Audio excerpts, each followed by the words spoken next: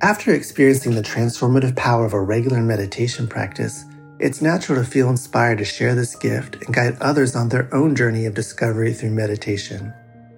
Join Buddhist teacher David Nichtern and Duncan Trussell, comedian and creator of the Netflix animated series The Midnight Gospel, for a free online event on Tuesday, May 7th at 6 p.m. Eastern Time. They'll discuss the profound practices of mindfulness in Dharma Moon's renowned mindfulness meditation teacher training program.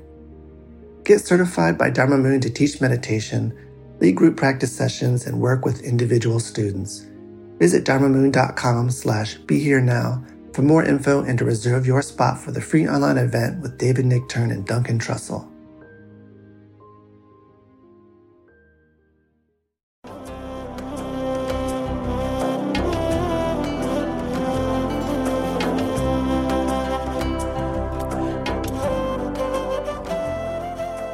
Welcome to the Jack Kornfield Heart Wisdom Hour.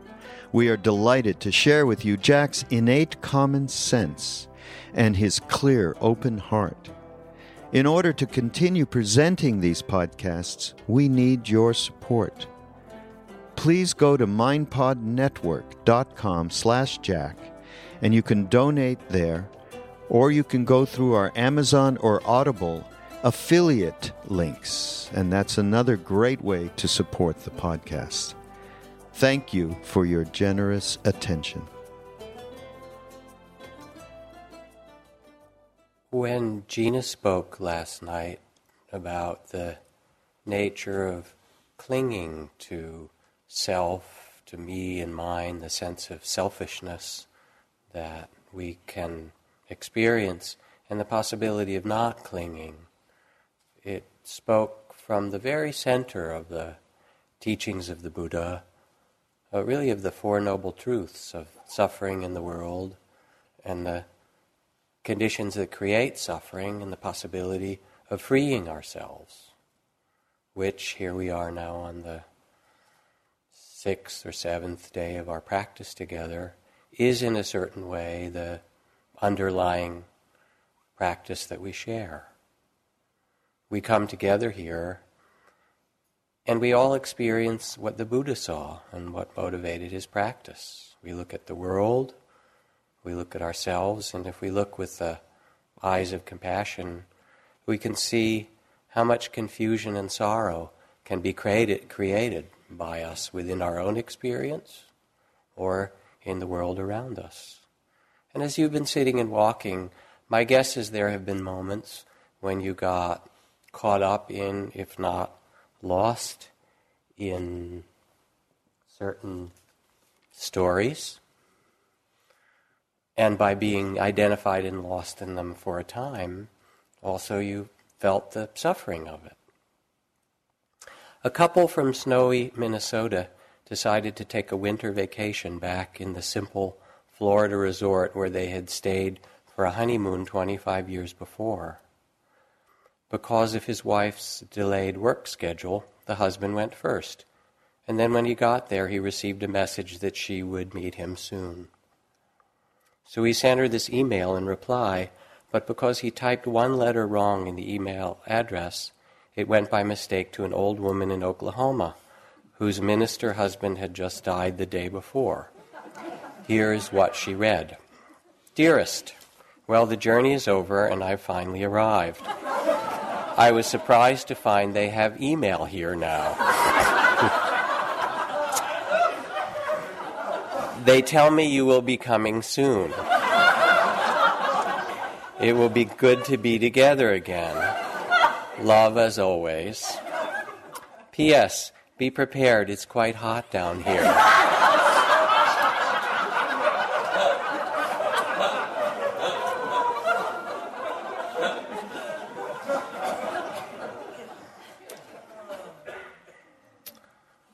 And we can see, actually, how easily we get caught up in stories. They might not even be our own stories. We learned them, or they came in from the culture, and then we get lost in the mind creations. But it's not just us. As we know, too, we sit here in a certain way, in silence, and yet our breath, with the trees and our movement and the water in our bodies and everything that is true of us, our mind and consciousness, connects with all the rest of humanity, the rest of the world. John Gatto, New York City Teacher of the Year, when he received his award, he castigated the school board and the mayor for the soul murder of 1 million Black and Latino children in the school system. And then he said, think of the things that are killing us as a nation. Drugs, brainless competition, recreational sex, the pornography of violence and racism, gambling, alcohol, and the worst pornography of all, lives devoted to buying things, accumulation as a religion. What does this do to our children? He asked. And so the Buddha looked out and he saw the same kinds of forces at his time, of greed and aggression and delusion and denial, and saw, as we can, how they are rooted in clinging to a small sense of self, to a limited identity, to our body, our way of being, us versus someone else. It's called the body of fear, in some ways, this small or contracted sense of self. And we've all experienced it at moments as we've been sitting and walking, each in our own way. And yet, while we experience this, the clinging, the fear, the depression, the confusion that comes, something in us also can sense the possibility of greater compassion and greater freedom. We know, as the Buddha did, that this is not the only way. And what we discover as we practice together, what the Buddha discovered, that this is not our true identity. And in a certain way, meditation, more than anything else, is an invitation to a radical shift of identity from this small sense of self to our Buddha nature, to our true nature, to what Ajahn Chah used to call Jit Dharma, which means original mind. And one of the descriptions in the Buddhist tradition of this original nature that we return to, or Buddha nature, is the 10 paramitas, or the 10 perfections of the heart. And sometimes they're taught in a kind of linear way, the perfections of patience and generosity and renunciation and truthfulness and so forth, which I'll talk about some tonight. Kind of developmentally, they're spoken about almost in a mythological way, all the previous birth stories of the Buddha. And somebody said, oh, Venerable Blessed One, how long does it take to become a Buddha? And he said, 100,000 Mahakalpas and 4 immensities of practicing patience and compassion and truthfulness and integrity and so forth. Well, how long is a Mahakalpa? He said, imagine a mountain that is 7 yojanas high, 7 yojanas wide, and 7 yojanas long. A yojana is the distance an ox cart can go in a day, so about 7 miles, okay? So here's a mountain taller than Mount Everest, as wide and as deep. And every 100 years, a bird comes with a silk scarf in its beak and drags the silk across the top of that mountain, wearing it away slightly every 100 years. When that mountain is worn down by the bird, that's 1 Mahakalpa. You hear this and you go, oh my God, 9 days was tough. But 100,000 Mahakalpas. And if we take it as a model in that way, I've got to practice patience, I've got to practice compassion, and so forth, it's impossible. Because it's not meant to be taken in that way. It's actually speaking archetypally, it's speaking a language of the spirit or the soul or the imagination that's not within time. If you take it in time, it makes no sense. And what it says is that this is not about the small sense of self. You can't make your personality into this. This speaks about something that is eternal, that is timeless, that is so much bigger than the small stories that we get lost in. And the invitation of our practice is to step into this greater vision that is our true nature. The point is not the future of humanity, said one sage, but the presence of eternity. Not our ideas about how we're going to fix things and so forth. Yes, we have to tend to that. But underneath, if the tending doesn't come from a vision of that which is timeless and wise and genuinely connected, it will just be spinning our wheels. So what does this have to do with our sitting here? It's really a beautiful thing for me to see people come into interviews over the course of the week, because you all go through your ups and downs. It never gets better and better and better. It gets better and worse and sort of oscillates. It does get better, but with lots of waves, as you experience that. One sitting is glorious, and another sitting, oh my God, how many more sittings do I have to tolerate? And then another sitting, oh, this is great, I'm going to sign up for a longer retreat. And then a few sittings later, what was I thinking, right? But what we start to see is in that there's a kind of settling and releasing and opening that's beautiful to observe, and a movement from the small sense of self as our identity to that which is greater. I went to a dinner in the Bay Area some time ago and to do some teaching. The dinner sort of came at the end of it for the hospices of the San Francisco area, because I've done a lot of work with death and dying, sitting with people in various circumstances since the days of the monastery, and sitting with corpses in the charnel grounds and so forth. And after I did the teaching, one of the people who sat with me at the dinner table was a Palestinian man who's become a very good friend of mine named Salam Khalili. And so I said to him, we were talking, I said, what brings you to do hospice work? And he said, my experience in prison. I said, what's that? Because I've done a lot of work in different prisons and quite interested. He said, I was a journalist in Jerusalem in the late 60s, before and after the 67 war, and I was writing about a free Palestinian state and Palestinians having part of Jerusalem as a capital, and at that time it was forbidden to do so in Israel. And so periodically I'd be carted off to jail or prison. I spent about 6 years on and off in prison. I'd write and they'd arrest me.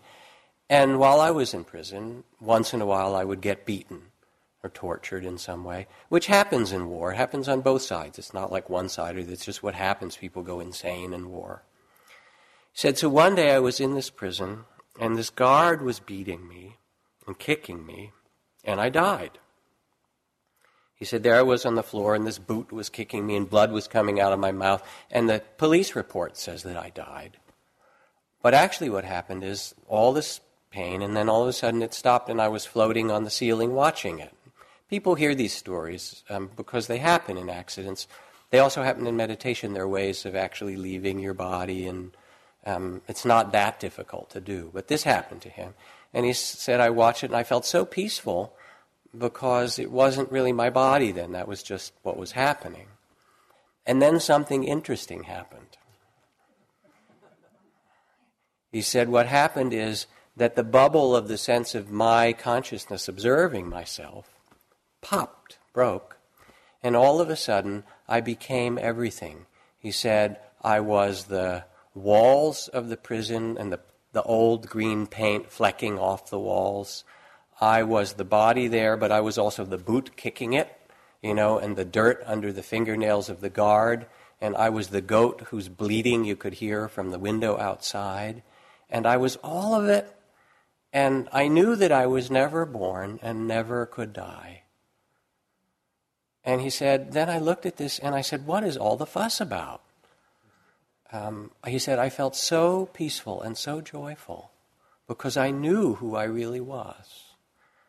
He said, and then a few days later I woke up in this broken body at the bottom of a cell. He said, but I was smiling, and it took a while for my body to heal.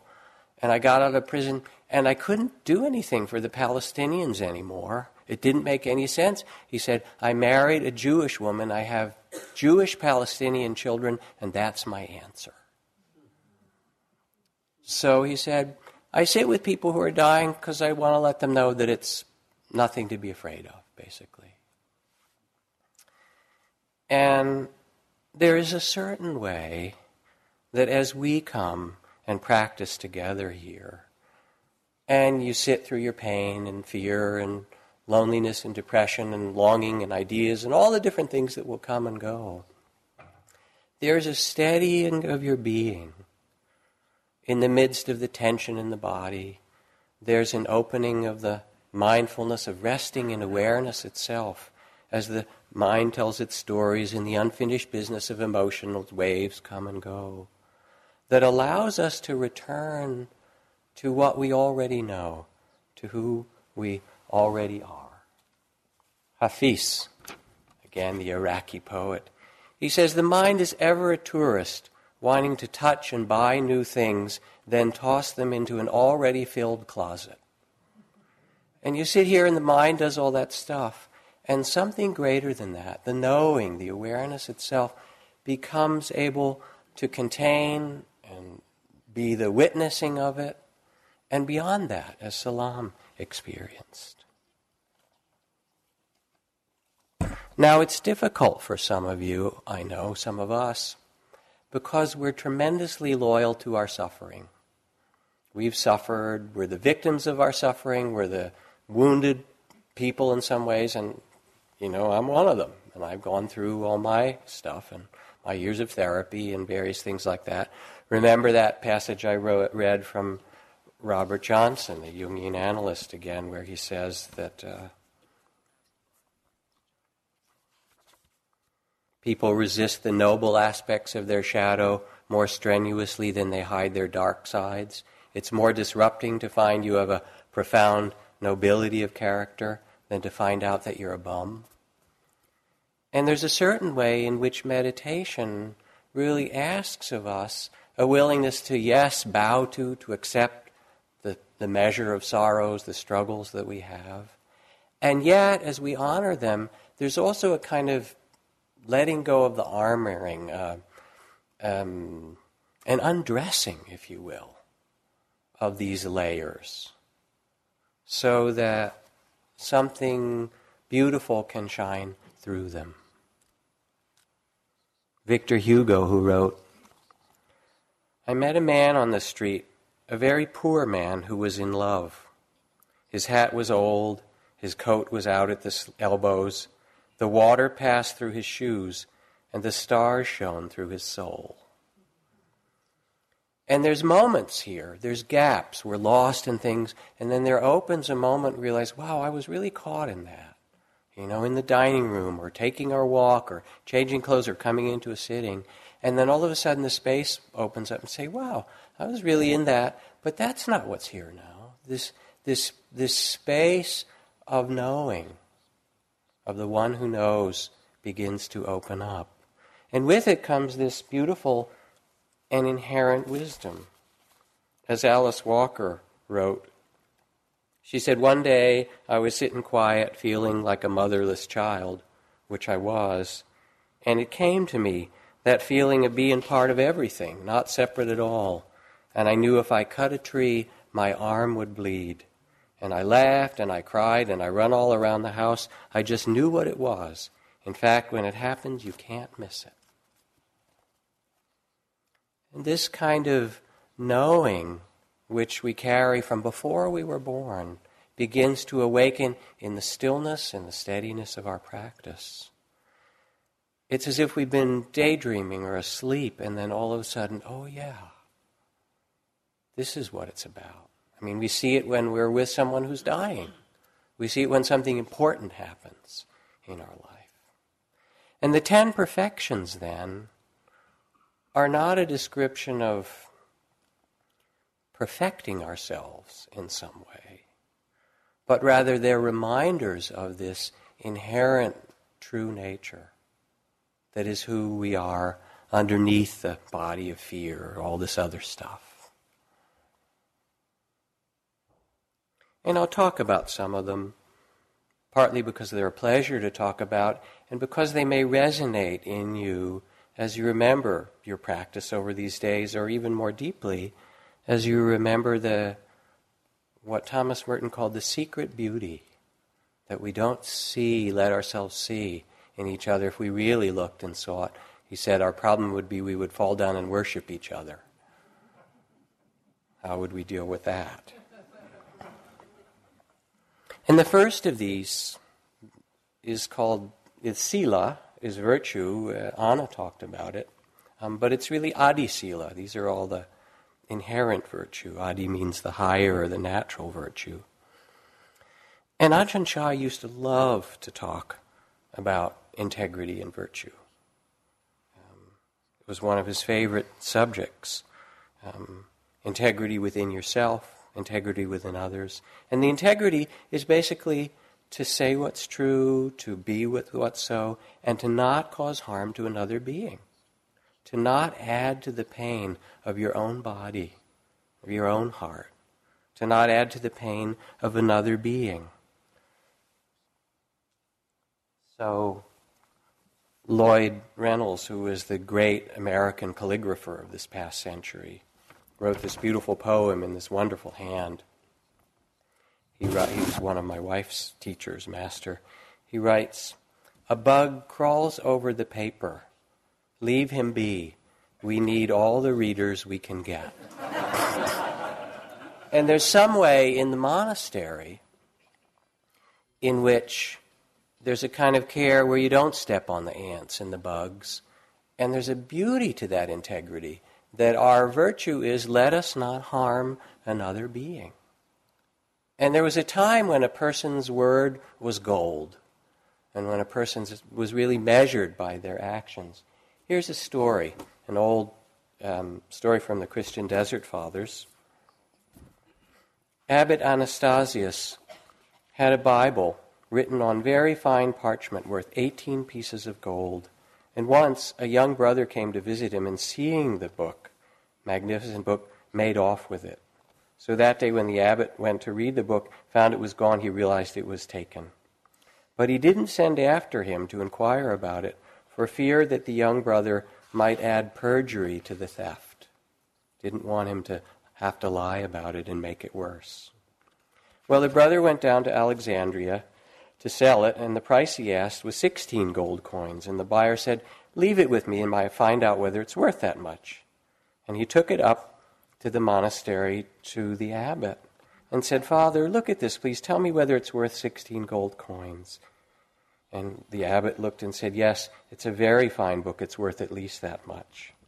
So the buyer went back to the young brother and said, "Here is your money. I showed the book to Abbot Anastasius, and he said it's a truly fine book worth at least that much." And the brother asked, "Was that all he said? Did he make no other remarks?" "No," said the buyer, "not a word." "Well," said the brother, "give it to me. I've changed my mind. I don't want to sell it." And he hastened back and begged the abbot with tears to take it. But the abbot would not accept it and said, "Go in peace, young brother. I make a present of it." But the brother said, "If you do not take it back, I shall never find peace in my life."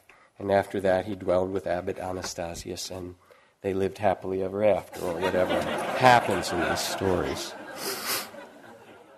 Well, what's beautiful about the story, for me, is not just his kindness, but the kind of resonance of integrity, that here something happened, and he will not pay it back in that limited coin of fear and greed.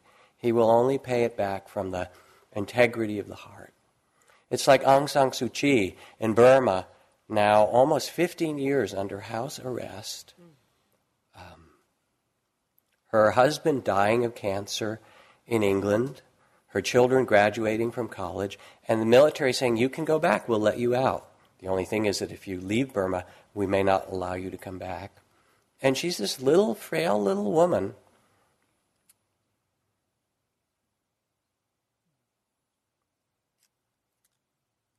Steel. Just unshakable. She will not move. And it's not, from my friends and people who know her, not out of hatred and not out of ambition. She simply knows this is what's given for her to do and this is what's right. And she lives from that place. And we hear these stories in a certain way, they're kind of grand stories. Not in a certain way, they are. But at the same time, we each, every day as we sit and walk and go through our circumstances, there's suffering, difficulties that we face, and there's the opportunity. How will we treat the bug crawling over the paper? How will we treat the person that we live with? How will we treat ourselves? And from our Buddha nature, there is this kind of integrity. And with it, there also comes a tremendous generosity, one of the other of the paramitas. And generosity isn't because you're supposed to be generous. I mean, it's certainly one of the traditional trainings. It's not out of impoverishment or something, but it's really out of inner abundance. As the poet Rumi says, walking out of the Treasury building, I feel generous. Anybody still sober in the spring weather must be really afraid. And it's finding that our happiness comes not by clinging, but by giving it away. It's just our true nature. This from a novel by Mary Gaitskill. And in it she writes of a character, Veronica, who's a social work intern in one of the worst neighborhoods in Watts. Veronica had seen a stray cat known in the neighbor as Baldy and gotten the idea to feed it. She worried, though, what the people she worked with around the community center would think. At first I thought they were angry with me, the men. They glared and they said, "He don't know what to do with anything like that. He ain't never had anything that good in his life." And I said, "Well, I'll just try." And I opened the can. And they stopped playing pool and cards, and they all watched when I put it down. And I can tell you, the way that cat buried his head in that can, he'd thrust his head down, fingers splayed, his voice rolling, softly gobbling. He looked up at us, and if cats could cry, tears would have been streaming down his face. Nobody said a word. And then one of the men crouched down and held the can so the cat could get to it better. And every day after that, I brought in a can of food, and every day the men would stop and gather to watch Baldy eat. It was probably one of the few times that they got to see a righteous need completely satisfied. And the thing that's true about generosity is that it wants to come out of us when we can. It really does. And as it does, it expresses not, "Oh, I'm giving to you," but here we are. What else could we do? Consider the generosity of the 1-year-old, writes Alison Luderman, one of my favorite poets, who has no words to exchange with you yet, and instead offers up her favorite drooled-on blanket, her green dinosaur as big as she is, her cloth doll with the long pigtails, her battered cardboard book swung open on their soggy pages. If you were outdoors, she would hand you a dead beetle, a fistful of grass, a pebble, by way of introduction, or just because. And if a moment later she wanted it back, it would be for the joy of the game that makes every simple object an offering. In the same way, sun drapes a buttered scarf across your face. Rose opens herself to your glance, and rain shares its divine melancholy. The whole world keeps whispering or shouting to you, nibbling your ear like a neglected lover. And the generosity on the retreat, you can feel it, is care for one another, but it's also feeding yourself. You sit and you take a cup of tea when you're mindful, and there's a sense of really taking in a cup of tea or a bowl of soup, feeding yourself or offering yourself forgiveness or kindness or whatever it is that you're struggling with as you're sitting and walking. There comes this possibility of a deep generosity toward one another, toward the world in which we live, and especially toward this one sitting here. The perfections, our own nature, integrity, generosity. One of the next of the perfections is the perfection of patience.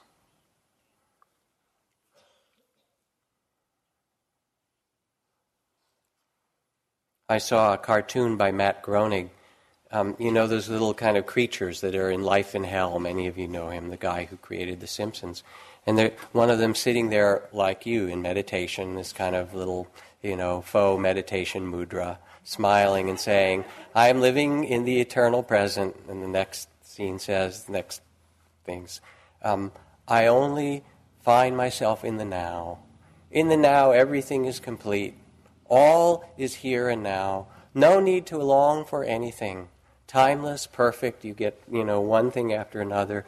The great space of presence. And then there's a little ding in the second to the last box, just a sound. And then you see him, dang, that microwave popcorn takes a long time. And we're like him, We're sitting here being the Buddha, the breathing in and out, I have this great experience. And then you go and you get in line for lunch. The line is so long. If only people would move ahead and go over to that other table and, then I could get to my food sooner. Or, if only the bell would ring. Or if only whatever when you're in traffic, that small sense of self. But something else starts to open up for us here. A poem from a friend. She wrote, I once walked the 6 miles from my house to Kent Lake in less than 4 hours, but that wasn't my best time. My personal best is 8 hours and 15 minutes. That includes time resting with lizards sunning on the rock, writing down a dream remembered staring at Mount Barnaby, listening to woodpecker in the tree that harbors osprey's nest, wandering and listening in the unseen silence of my life.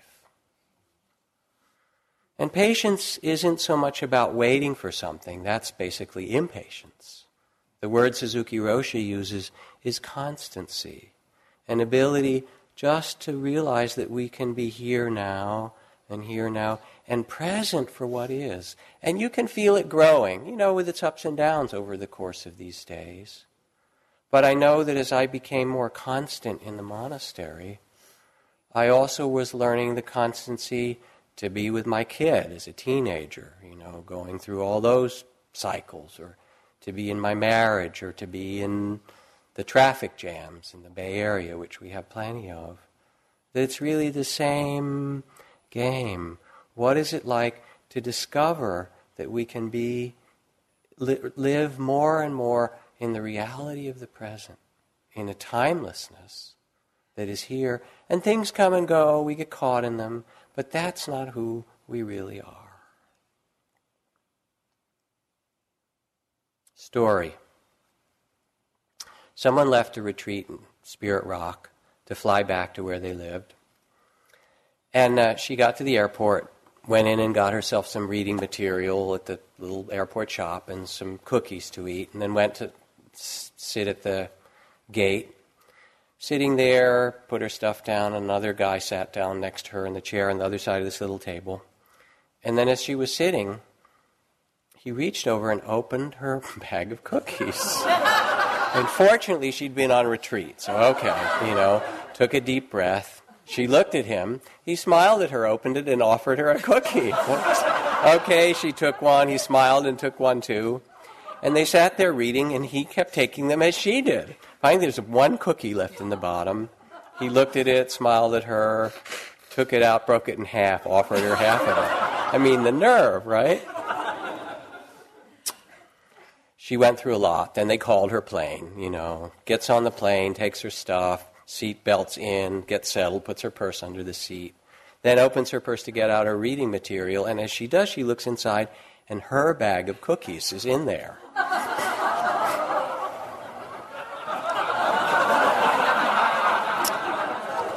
One of the things about patience is that we have all these stories about how they're doing it and who they're supposed to be and how it's supposed to happen. And again, returning to our true nature is to see this is the mind, the storytelling mind. Boy, if you haven't seen it in these days, I can't imagine that you haven't seen it. All the channels, 108 channels, all kind of empty. I mean, almost as bad as what's on the TV. It's true. So something begins to shift, and instead of taking time and struggle and so forth to be the reality, there comes the reality of here we are, and this other, points of view and so forth. We don't grasp them. Now with this, there also grows another of the sense of perfection, which is called determination. And that, is the quality of being able to be with what's beautiful, what's difficult, with what they say in the Tao, the 10,000 joys and the 10,000 sorrows. To open to the whole play, the music of life. And I think about it in different ways. And the kind of determination is the determination of Rosa Parks to just stay in her seat. It's the determination of John Muir. There's a really amazing passage in John Muir's naturalist writings. He was in the Sierras and there was this huge storm coming up. And he said, I immediately got out of the cottage and went and climbed the highest ridge that I could. I scrambled to the summit of the highest ridge. And then it occurred to me what a fine thing it would be to climb one of the trees and obtain a wider outlook and get my ear close to the Aeolian music of the whole forest in its glorious storm. And he climbed a 150-foot Douglas spruce in the wildest storm in the Sierras and lashed himself to the top and described how the tree would make an arc of 20 and 30 degrees and what it was like a field of waving grain with the other trees, naked branches booming like waterfalls, exuberance of light and motion, the vibration of pine needles, the hiss, the whole music and the smell of it. That's determination. Okay, let's just stay where we are in the midst of all of it. Let us see what is possible. Because what we're learning here is not for us on retreat. Yeah, you can be a yogi and walk slowly, and, at one retreat center, the kids call us the Night of the Living Dead, right? It's not about that. It's about when you're ready to, when somebody you love is dying and they're frightened and they're in pain, and you can say, yeah, I know what it's like to sit with fear. I've done that. Great fear. I know what it's like to sit with pain. I know, and it's okay. You can hold their hand and say, I understand this. Anne Morrow Lindbergh, who says, go with the pain, let it take you. Open your palms and your body to the pain. It comes in waves like a tide, and you must be open as a vessel, lying on the beach, letting it fill you up, and then retreating, leaving you empty and clear. With a deep breath, it has to be as deep as the pain. One reaches a kind of inner freedom from pain, as though the pain were not yours, but your body's. The Spirit lays the body on the altar. And there is in our practice a growing capacity to be with this human incarnation in all its tainted glory, as Oscar Wilde would say, in all its measure of sorrows and all its beauty. And there comes with this a couple more factors. Truthfulness. Truthfulness is, who said it? Maybe it was Anna or Trudy or Gina in the talk about Mara. I see you, Mara. I see you. This is fear. Oh, bow to fear. Fear, fear. Oops, it's getting worse. Oh, terror, terror. I feel like I'm dying, dying, dying. Wow, I'm doing pretty good. Pride, pride, and you just kind of, there it is. A truthfulness that can see what is so.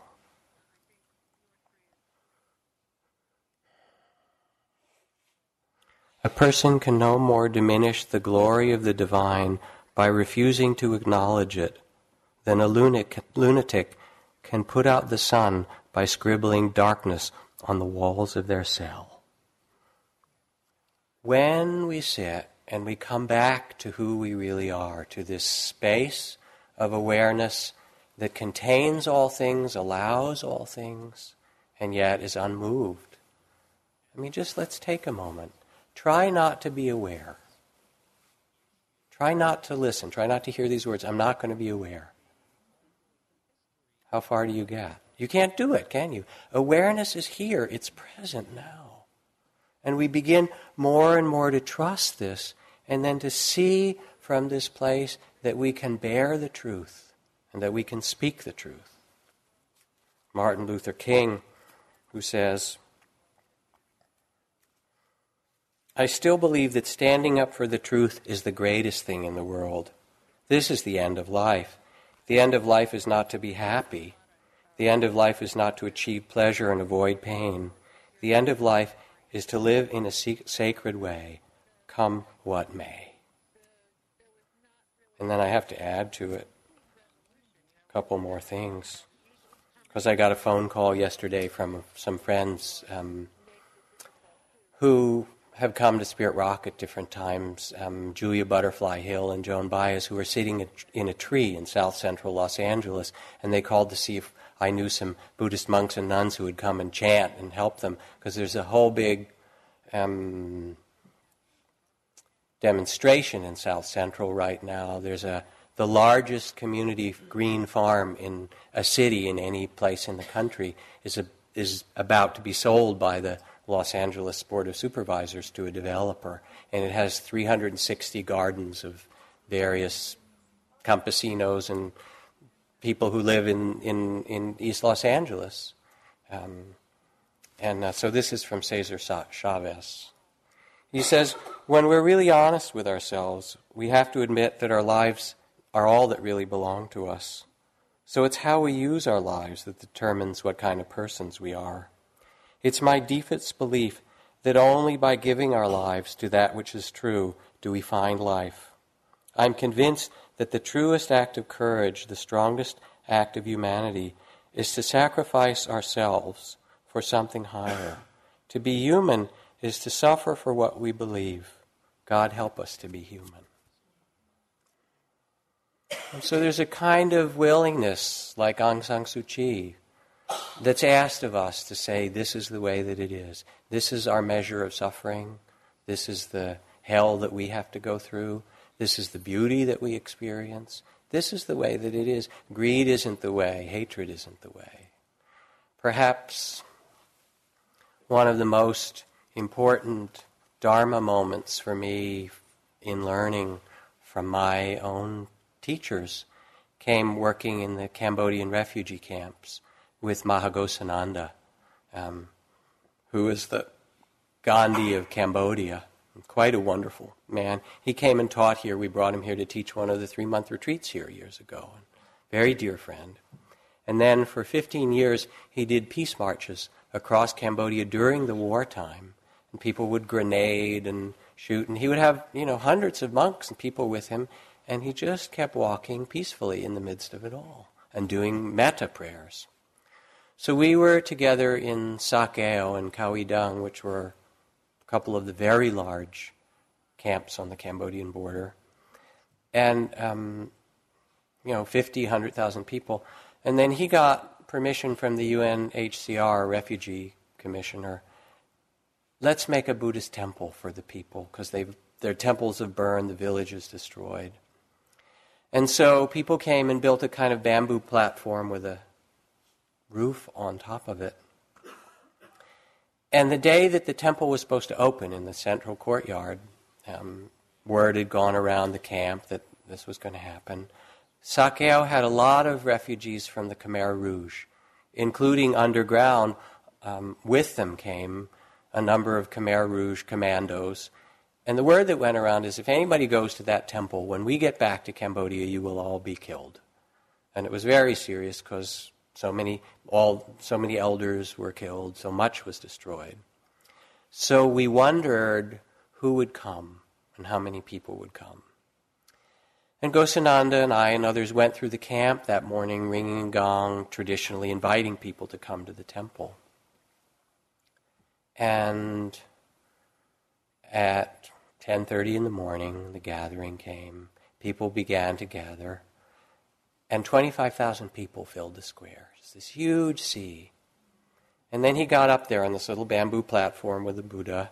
And then you could look out, I was with him, and these were people who were in shock, the kind of trauma of the terrible things that happen in the world, a grandfather and one niece or nephew or grandchild, an uncle and a couple of kids that remained. Everybody else had been killed, family destroyed. Holocaust. And I thought, all right, what is he going to say to this group of suffering humanity? And he sat for a while very quietly and then put his hands together. He was this very kind of gentle and beautiful spirit. Looked out across the crowds, a little bit of tears. And then he began to chant in Khmer or Sanskrit and in Cambodian. The words from the beginning of the Dhammapada: hatred never ceases by hatred, but by love alone is healed. This is the ancient and eternal law. And he chanted it over and over, and they hadn't heard, chanting. And they hadn't heard the sacred words for maybe 10 years. And pretty soon they started to chant with him, and after a while 25,000 people sitting there from this suffering, chanting, hatred never ceases by hatred, but by love alone is healed. And it was as if he sat there and told a truth that was even bigger than their suffering. Yes, you've suffered incredibly, and even so, hatred will not cease by more hatred. This is the ancient and eternal law. And we sit here somehow to awaken to that truth that we know in ourselves. Metta and compassion are part of the perfections of the heart, as truthfulness is itself. And over, in all these different ways, as we move about and encounter one another, or as we sit here and memories of things that we've done that we feel shame about, or guilt about, or regret, or that we feel angry and betrayed about, because we've all been betrayed, every one of us as humanity. It's part of what happens. That somehow we learn the great heart of compassion, the capacity to offer our forgiveness to ourselves and to one another.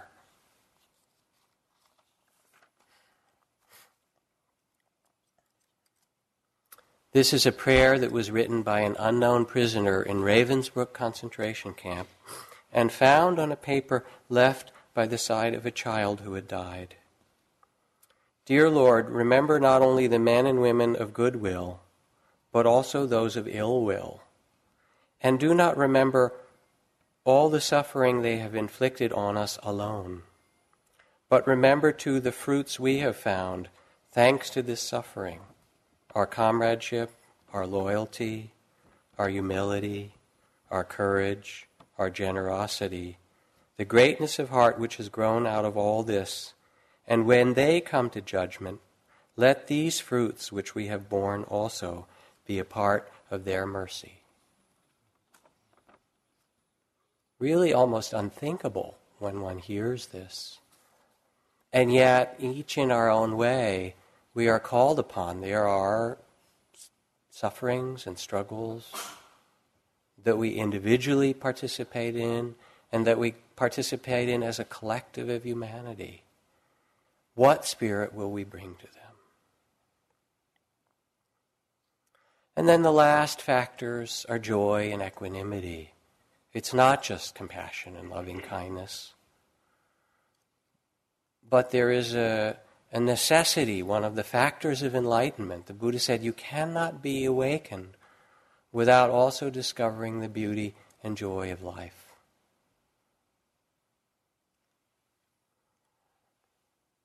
André Gide writes, know that joy is rarer, more difficult, and more beautiful than sadness. Once you make this all-important discovery, you must embrace joy as a moral obligation. That suffering isn't enough, and the sorrows that we have and the suffering of the world, the Buddha said that suffering is the beginning of the path. But the joy, he was called the happy one, liberation, is the fruit of the path. Life is not a journey to the grave to arrive in a beautiful, artfully and well-preserved body, but rather to slide in broadside, thoroughly used up, totally worn out, and loudly proclaiming, "Wow, what a ride." And one of the things that's important as you practice here in this shift of identity, when I speak about the loyalty to our suffering, is that there will be periods where ease comes, happiness comes, well-being, the gaps between our neurotic thoughts or our fears. It's really important to allow these, to inhabit them, to let them fill the cells of your body, not as a kind of attachment or a kind of let's paste it over and all smile and so forth, but from the very depth of being of this life that we've been given, this mysterious life. To me, probably the best poem I've read in a decade was Jack Gilbert's poem in The New Yorker called A Brief for the Defense, and just a few lines from it. We must risk delight. We can do without pleasure, but not delight, not enjoyment. We must have the stubbornness to accept our gladness in the ruthless furnace of this world. To make injustice the only measure of our attention is to praise the devil. If the locomotive of the Lord runs us down, we should give thanks that the end had magnitude. We must admit that there will be music despite everything. And whether it's the Dalai Lama carrying the sorrows of the people of Tibet or Gosananda, or people that you know and love who are wise, or yourself, that bird is a greeting, right? There is in this life a beauty that is so central to our being. And we are light, we are filled with light. And it's not the light of some, kind of fantasy. It is the consciousness with which we are all illuminated. It is who we really are. There is, says Thomas Merton, in all things an inexhaustible sweetness and purity, a silence that is a fountain of action and joy and rises up in wordless gentleness and flows out to us from the unseen roots of all creation. And we get quiet and take a walk in the woods or sit here in the morning light or the evening light as it fades, and there's this kind of rose color with the gray in the sky. And boy, if somebody said, you only have a few more days to live, would you drink that in? Say, it's not enough. I want more days of this. And with it comes a great peace of heart. The peace because we're not striving to be somewhere else, but the great equanimity to be without anxiety about the imperfections of the world. To see the whole of life. Hermes Trismegistus, the alchemical sage, he writes, perceive that you're not yet begotten, that you are in the womb, that you're young, that you're old, that you have died, that you're in the world beyond the grave. Grasp in your mind all of this at once, all times, and then you can begin to see with the eyes of the divine. And something in us knows this timelessness is where we come to rest. Often we confuse perfection with how to become perfect. You jog enough, treat your lover well, take enough vitamins, floss, a little more therapy, and you're going to be okay. Perfect your personality. Good luck, right?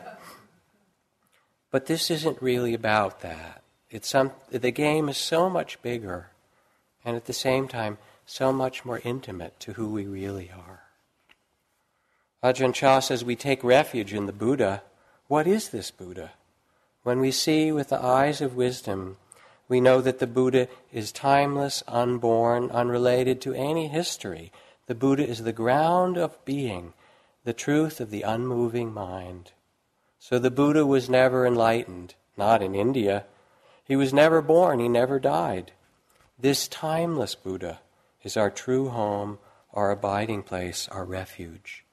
When we return to this, all things in the world are free for us. They become our teacher, proclaiming the one true nature of life. And this is the kind of blessing that the Buddha offers to those who practice. May you, as the Buddha says, may you find the joy, the freedom that I too have discovered. May you too find it. It's not, the Buddha had his own realization, and then he looked and said, you too can have your realization. And it's not in India, and it's not in the mountains, and it's not at the end of long retreats. It's always here when we remember, when we return. And you know it. Some part of you knows it as deeply as you know your own name. It's that close.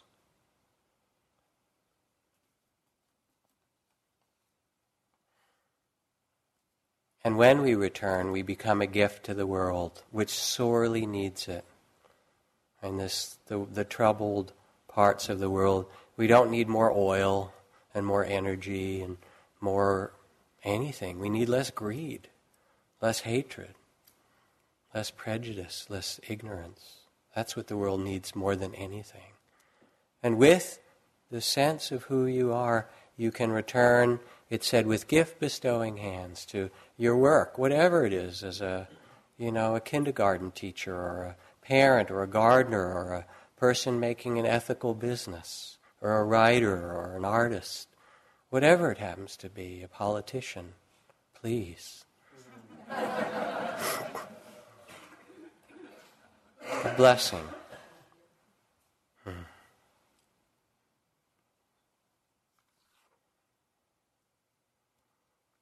So to end,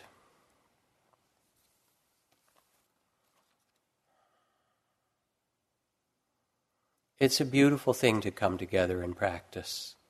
And yes, your body gets released. You can feel it. Your faces start to shine. Your thoughts quiet down. All of these things happen. But also the invitation is something so big, to return to that great love and freedom that is who you are. Don't settle for anything less. A poem from Ngodup Paljor, a Tibetan poet writing in English. And it's a nice poem to read in New England. Robert Frost and I have one thing in common. He loves woods, and so do I. But there seems to be a big difference in the way we set forth in life's journey. He's a goer, and I'm a sitter. He has miles and miles to go before he sleeps, while I have years and years to sit to reach the same destination. Thanks, everybody, for listening to the Jack Kornfield Heart Wisdom Hour.